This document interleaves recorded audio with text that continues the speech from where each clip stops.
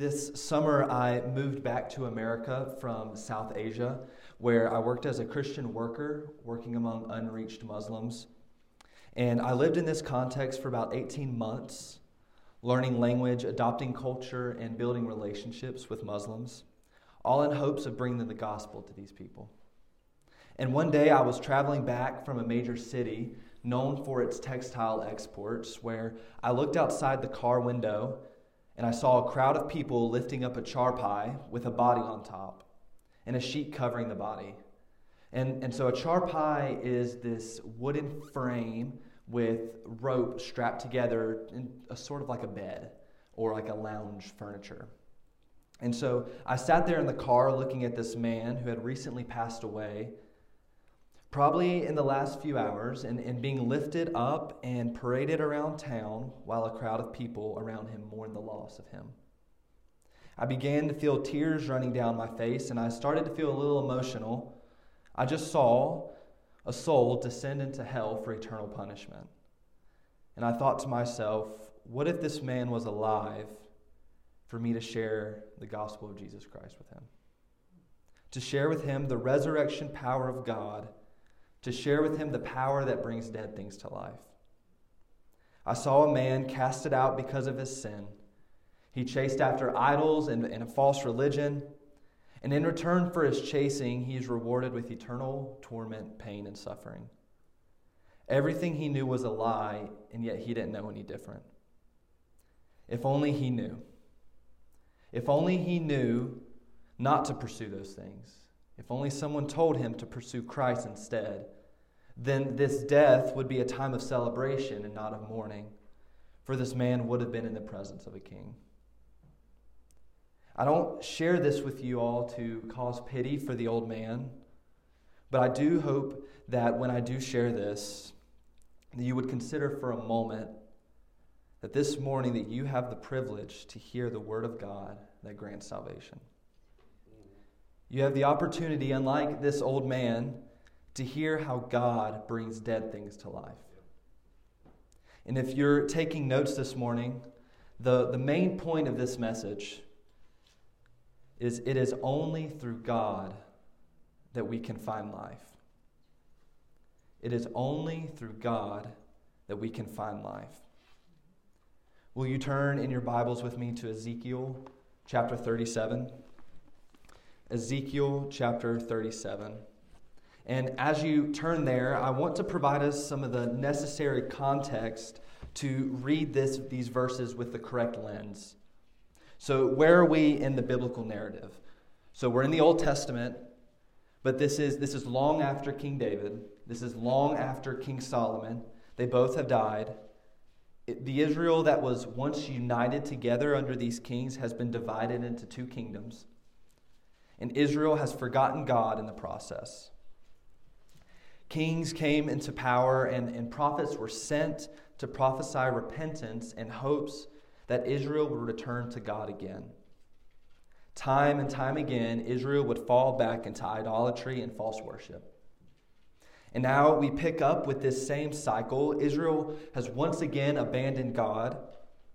And so God has decided to punish them by casting them out into exile under the Babylonian Empire. The Babylonians came into Jerusalem. They leveled the city. They destroyed the temple. And they chained up the Israelites and sent them into Babylon with their home in the rear view. For the people of Israel, there was no hope that God would rescue them again.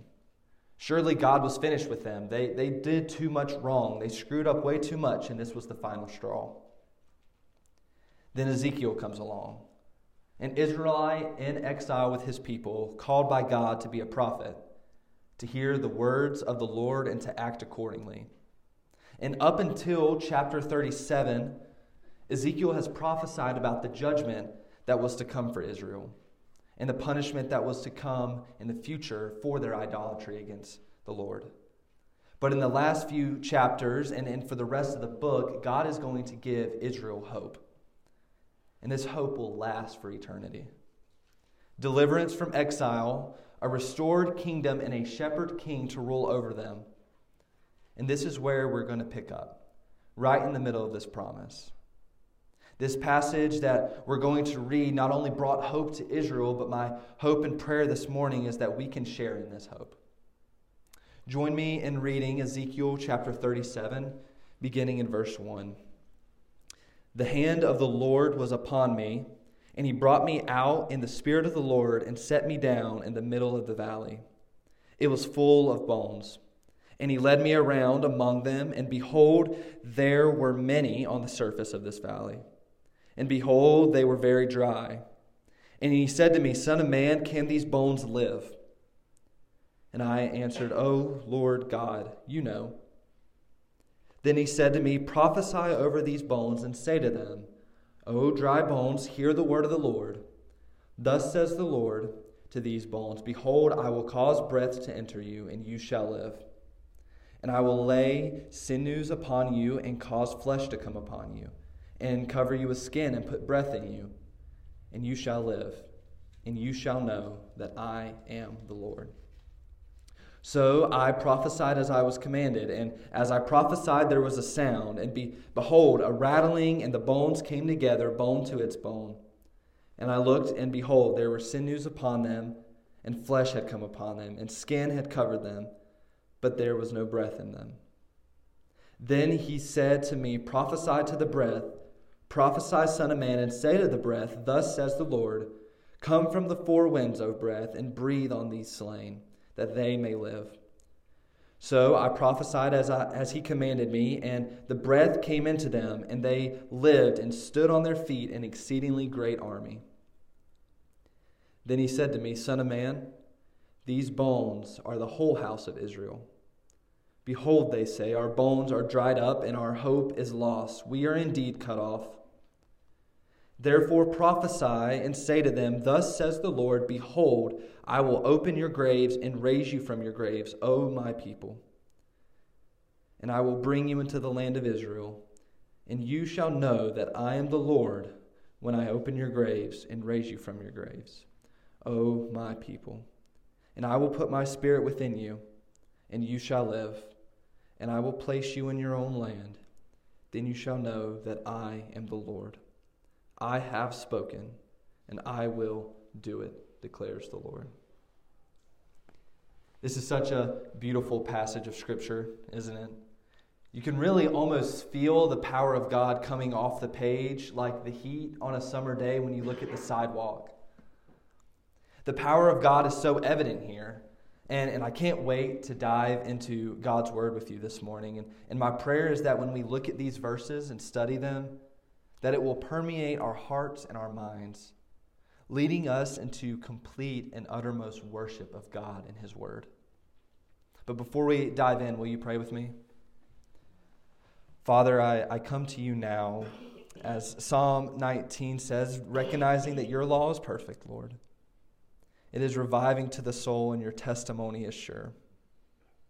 Lord, I ask for your Holy Spirit to fall fresh upon me this morning, and to fall fresh upon this congregation. Lead me in the preaching of your word. Let the words of my mouth and the meditation of my heart be acceptable in your sight. O Lord God, you are my rock and my redeemer. In Christ's holy name I pray. Amen. So we're going to go back to the beginning, and at verse 1 and 2, this kind of sets the stage for us.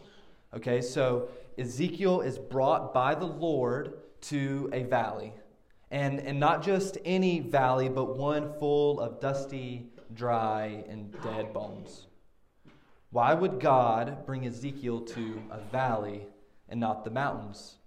For it was typically where God would meet with his peoples, on the mountains, right? Ezekiel was brought to a location that symbolizes the current physical and spiritual state of Israel. Israel is no longer on the mountaintop, but in the valley low. No longer a united, powerful kingdom that nations feared, but now a shattered remnant of what was.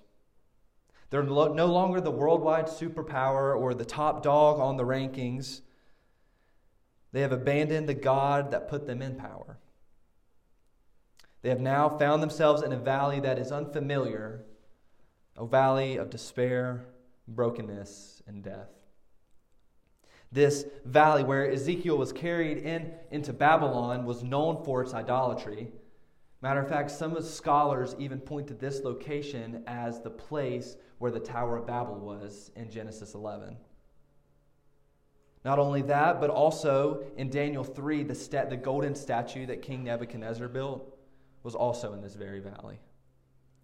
This is the place where Israel gave themselves over to the world, yet God brought Ezekiel to this place for that very reason. God was going to bring Israel out of a land of idolatry and into the land that he originally destined for them. He was going to give them life again. No matter how far Israel strayed from the Lord, he was going to bring them back to him. A nation that was once dead will be brought back to life. And for you this morning, no matter how far you have strayed from the Lord, no matter what valley you have found yourself in, God wants to bring you back into his arms and bring you back to life. The next point in your notes is the Word of God has resurrection power. The Word of God has resurrection power. I love how verse 3 opens. God asks this question to Ezekiel, can these bones live? And I can't help but assume that there was a bit of hesitancy in Ezekiel's answer to God. Like, is this a trick question? I mean, of course they can't live, right? They're dead. They're not even bodies, they're just bones. And most of them are probably dust at this point, but I am talking to God, and he is the God of the universe, so I'll just say only you know, God. It's important to note the name that Ezekiel uses in this affirmation when he says, "O Lord God." In Hebrew, this is Adonai Yahweh. And why is this significant? And this name attributes to God his absolute sovereignty over all things. And for those of you who don't know what sovereignty means, it just simply means supreme power and authority. Ezekiel tells God, only the sovereign God knows the answer. Only the God that has supreme power and authority over all things knows the answer. Ezekiel's response opens the door for us to see God's power at work and to answer that very question, can these bones live? With an astounding yes, only you, God. We begin to read more into the explicit instructions that Ezekiel is given from God. Speak to these bones and watch what my words can do. What seems impossible is made possible by God and him alone. I love how at the end of verse 6 we read that the Lord tells Ezekiel, "You shall know that I am the Lord." He isn't speaking to Ezekiel when he says these things, because in the other verse where we read that Ezekiel already affirmed who God was. No, he is speaking to the dry bones. These bones will know that I am the Lord. These things that were once dead will be resurrected and know exactly who brought them to life again. And it was no other but the Lord. God puts on display the power of the Creator, the one that spoke the universe into motion, and the one that simply says the word and things come into existence. After God tells Ezekiel to speak such things, Ezekiel prophesies as he was commanded. Then, before his eyes, the very thing the Lord said that would happen occurred right in front of him. Bones came together to form skeletons, muscles and tendons wrapped around those bones, and skin over on top of that. And there before Ezekiel were bodies, complete and together, formed out of the dust that once covered the dry bones. Genesis 2 seemed to be put in motion once again. Man has now been created out of the dust of the earth. Yet something was missing. The next point in your notes is the Spirit of God breathes life into dead souls. The Spirit of God breathes life into dead souls.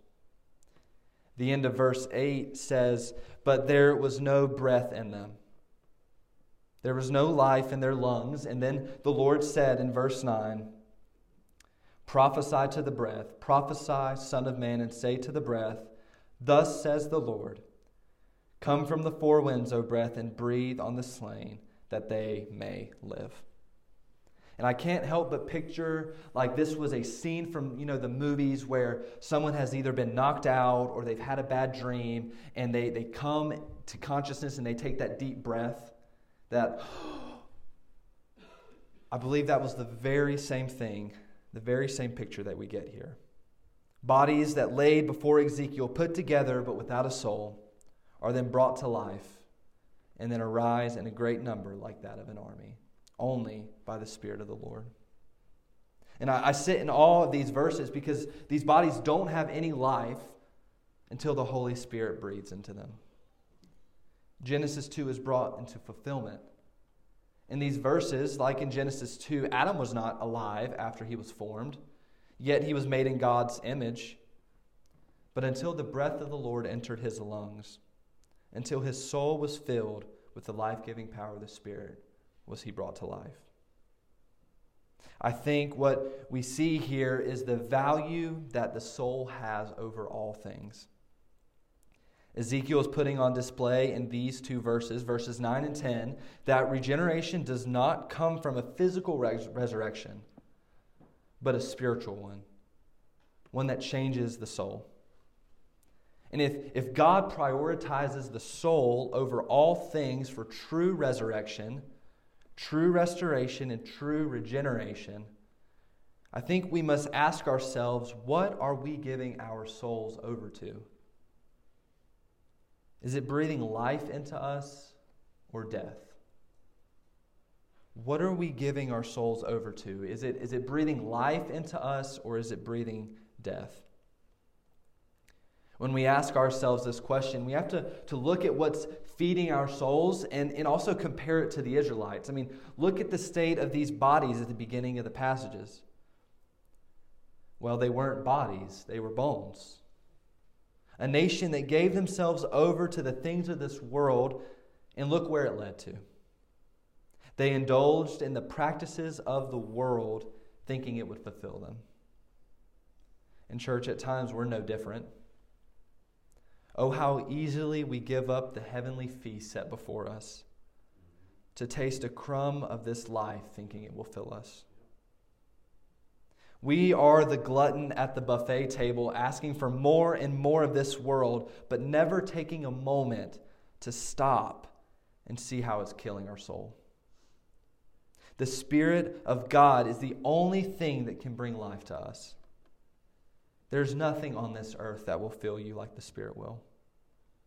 It is only through God that we can find life. And you see, a few hundred years later, after this vision, there came a man named Jesus, and he was the Son of God, sent to earth to live a perfect life and die on a cross to atone for or to pay for the sins of man. And prior to his death, one day Jesus was passing through Samaria, and you may be familiar with this story, and he came across a woman at the well in the middle of the day, and he came up to her and he said in John 4, and I love this conversation that he has with her, and he says to her, "Please give me a drink." And the Samaritan woman asked him, "How is it that you, a Jew, ask for a drink from me, a woman from Samaria?" For the Jews had no dealings with Samaritans. And Jesus answered her, "If you knew the gift of God and who it is that is saying to you, 'Give me a drink,' you would have asked him, and he would have given you living water." The woman said to him, "Sir, you have nothing to draw water with, and the well is deep. Where do you get this living water? Are you greater than our father Jacob? He gave us this well, and he drank from it himself, and as did his sons and his livestock." Jesus said to her, "Everyone who drinks from this water will be thirsty again. But the one who drinks from the water that I give will never be thirsty again. The water that I give will become in him a spring of water, welling up to eternal life." And that woman said to him, "Sir, give me this water so that I will not be thirsty or have to come draw water again." This woman had been feeding her soul with the things of this world. She had been sleeping and living with other men besides her husband. We go on to read that she was on number 5. And Christ goes to her and asks for her to bring her husband. She said that she doesn't have one. And then Jesus goes on, and you may be familiar with the story, and explain every single thing that she's ever done. And he doesn't say this to her to condemn her or judge her in any way, but rather, what you're filling your soul with will not last. It is only the water that I give that will never make you thirsty again. There will be a day when the temple will be no more, for the Father is seeking true worshipers, Jew or Gentile. Those who choose to worship the Lord will worship Him in spirit and in truth. Those who worship Him will be given eternal life. And it was that day that this woman left the well with the living water. The water that will never cause her to thirst for anything else. She left behind all the things that led her soul to death and turned to Christ. Not only her, but many in the town came to know Christ because of this testimony. And I love what they say at the end of verse 42, at the very end of this story. They say to Jesus, "We know that this is indeed the Savior of the world." We know that this is indeed the Savior of the world. Christ has revealed Himself in the same way to us through the very words of that Bible that you have in your lap. He poured out Himself so that we may have life in dry bones, life in our dead souls. These very words that the Samaritans told Jesus, these words in the Bible, came at the cost of being beaten, mocked, spat upon, and hung on a cross. A Savior's death paid for. A sinner's death paid for by a perfect Savior. The very words claimed by the people of Samaria would be thrown at Him as a mockery and scorn. "Oh, Jesus, you call yourself the Savior of the world. Well, show us. Save yourself. Pull yourself off that cross." And we ask ourselves, how could such a people who once honored God with their words and praised Him one day would turn around and mock Him the next? I know I get in that spirit sometimes when I read the story of Christ. How could those people who saw Him right in the flesh turn around and mock Him on that cross? And I think we should ask ourselves that very question. You see, we have the Word of God before us, and on Sunday we praise and worship His name, yet the moment we leave these four walls, we're using our tongue to scorn and mock others and to crucify Christ with our words. Israel was no different. Going back to the text, Ezekiel 37, verse 11 says, and this is the Lord speaking to Ezekiel, "Son of man, these bones are the whole house of Israel. And behold, they say, our bones are dried up and our hope is lost. We are indeed cut off." Israel used to worship the Lord for all the great and amazing things that He did for them. All right, He led them out of Egypt, led them through the wilderness by a pillar of wind and fire. He parted the Red Sea. He broke down the walls of Jericho. He united a kingdom through King David. Yet they all turned their bodies and their souls over to the things of this world. They were spiritually dead, completely closed off to the Lord, and yet cried out to Him for deliverance. Are we asking God to save us from our situations or to save us from our sins? Are we asking God to save us from our situations, or are we asking God to save us from our sins? You see, Israel was asking for deliverance from their situation, from captivity in Babylon, from exile. Yet God didn't respond back, "Yes, I'll deliver you, and that's what I'm going to save you from." Rather, He said, "No, I have bigger plans for you." Verse 11 was Israel's lament to God, and the response from God was this very chapter to Ezekiel, this very vision. Israel asked for deliverance, but God said He was not going to deliver them from this captivity just yet. but from the dominion of darkness that holds their souls captive. The next point in your notes says, the Lord will not forsake his word.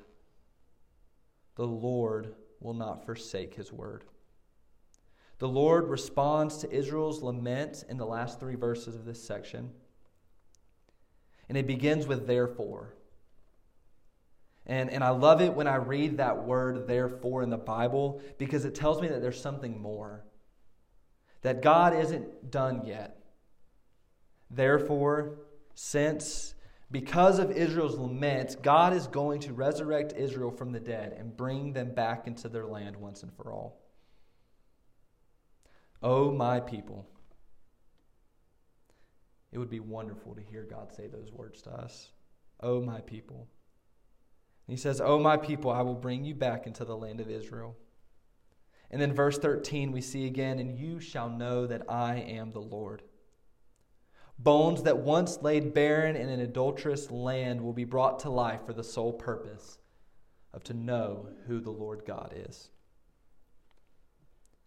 The end of verse 14, I've spoken and I will do it, declares the Lord.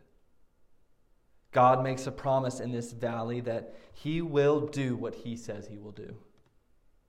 Life will come to a forgotten nation, and life will be given to those who believe and trust in Christ. Do you want to know what genuine faith looks like? It's not simply believing the words of God, but it's believing God. It's saying, okay, God, you said it, so that means you'll do it, and I trust that you'll do it. That's genuine faith. Israel heard these words and they were given hope. They were given a reason to believe that God would rescue them. Israel put on display for us to see that we can also participate in this hope that Israel has. Israel trusted that God would resurrect them and give them life again, restoring their spiritually dead bodies.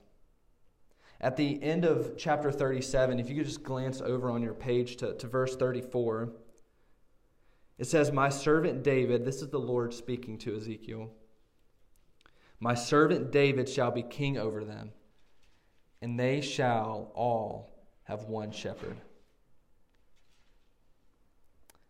There was going to be a day that a king would come, one from the line of David, to restore them. This would have given Israel something to hope for, something to live for, to see a nation unified once more under a better king, a perfect king sent by God. But on this side of the cross, we don't have to wait for that king anymore. That man, Jesus, that I mentioned earlier, the one that provided the living water for the woman in Samaria, the one who was beaten, mocked, and hung on a cross, the one that died as an atonement, as a payment for our sin, for our idolatry. That Jesus did not stay dead. No, he rose from the dead on the third day, conquering death once and for all. He bore God's wrath so that we didn't have to. He died a sinner's death so we didn't have to. He rose from the dead so that we get to worship God in heaven for eternity. What Israel placed their hope in has now been completed by the life, death, and resurrection of Christ Jesus. And he now sits on the throne in heaven as king, as that shepherd king. A man that looked at a valley of dry bones and wanted to bring them to life for the glory and honor of our God in heaven. A man that knew you before you were formed in the womb. A man that knows the exact number of hairs on your head. Looked at you and I and covered in our sin, made a way for us to become clean, to raise us back to life. For it's only through him we can find life. What does genuine faith look like? It is placing your life in the hands of the Savior for the salvation of your soul. Believing that you were once dead in your sins in that valley of Babylon, but through Christ's sacrifice on the cross can be brought back to life. Christ never wanted us to be alone after his resurrection and ascension into heaven. He sent his Spirit to live among us. Ezekiel 37:14, I will put my Spirit within you and you shall live. Those who trust in Christ Jesus receive the Spirit as a sign that God never forsook his word to his people. He didn't forget us. And those who believe and trust in Christ receive the Spirit to lead and guide them. What a precious gift given to us. The Spirit that brings life to dry, dead bones dwells and lives in resurrected believers. As I close, I want to leave us with a quote from J.C. Ryle. And he says, the church may fail, the state may go to ruin, the foundations of all establishments may be shaken, the enemies of truth may for a season prevail, but as for us, all shall be well. We shall have in this world peace, and in the world which is to come life everlasting. For we shall have Christ, and having Christ, we have all. Amen. This is real good. This is lasting good. Good in sickness, good in health, good in life and good in death, good in time and good in eternity. All other things are but uncertain. They wear out, they fade, they droop, they wither, they decay. The longer we have them, the more worthless we find them, and the more satisfied we become. That everything here below is vanity and vexation of spirit. But as for hope in Christ, that is always good. The longer we use it, the better it seems. The more we wear it in our hearts, the brighter it will look. It is good when we first have it. It is far better when we grow older. It is better still in the day of trial and in the hour of death. And it will prove best of all in the day of judgment. Will you pray with me? Father, I thank you that your word is good. I thank you that your word is holy and pure. Father, we just thank you for your power to bring dry bones to life, God. God, we worship you because you did not forget Israel, and you don't forget us. God, we thank you for making a way for us. Father, as we sang this morning, your goodness. Oh, your goodness, God, we want to run after. Father, welcome us into your arms. In your Son's name we pray. Amen.